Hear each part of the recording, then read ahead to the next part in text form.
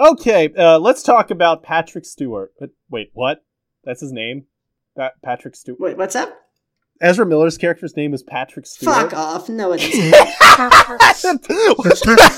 on. 100% that was his decision in the script. What the got that one. fuck? I mean, no, the dude who wrote the book is also the dude who wrote the screenplay. So. Oh, What? okay. Oh, come on, man. You can't Patrick be Stewart. doing this Patrick shit. Stewart. You dumbass. I mean, to be fair, he is they are the Professor X of molesting people.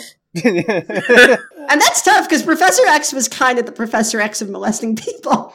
Yes, very true. Yeah. Yeah, no. Ezra Miller, honestly, quite charming and Yeah. good in No, this he does movie. a great job, or they do a great job in this. Like Ansel Elgort, it's kind of worrying how charming they are given Yeah. what they've done.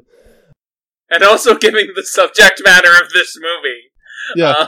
You know? Yeah. No, but Yeah. I would say that, like, Patrick is probably, like, one of the more sympathetic and, like, well-performed characters in this movie, just because, like, a lot of Patrick's stuff isn't as serious as the rest of the movie, so, like, Ezra has more space to, like, play in it and make it feel real. But, like, no, Yeah. I mean, pretty good performance there. I'm not gonna... He's the type of, like, 5 to 10% insane older kid who would befriend a younger kid. Oh, for sure. Like, If he was not in this group, this movie would strain credulity. Yeah. but no, he does a very good job bridging that gap. Very good in this. The scenes with him and his boyfriend are all really strong. Yeah.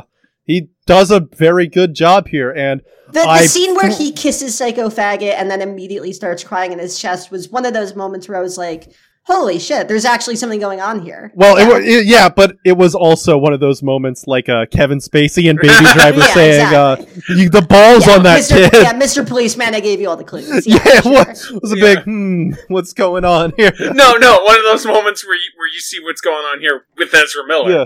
Yeah, that's what we're talking about. Yeah. I know, I'm not saying that's how I would have phrased it. Oh, okay. Yeah, no. Hey, next time you do it. Yeah, bitch. But yeah, it is very funny. Just Yeah, Yeah. that was a big Man. moment. But yeah, no, it's a shame that he has become the perks of being a Hawaiian fugitive. Yeah. Yeah. no, it's a The shame. perks of having sex with a wallflower. Yeah.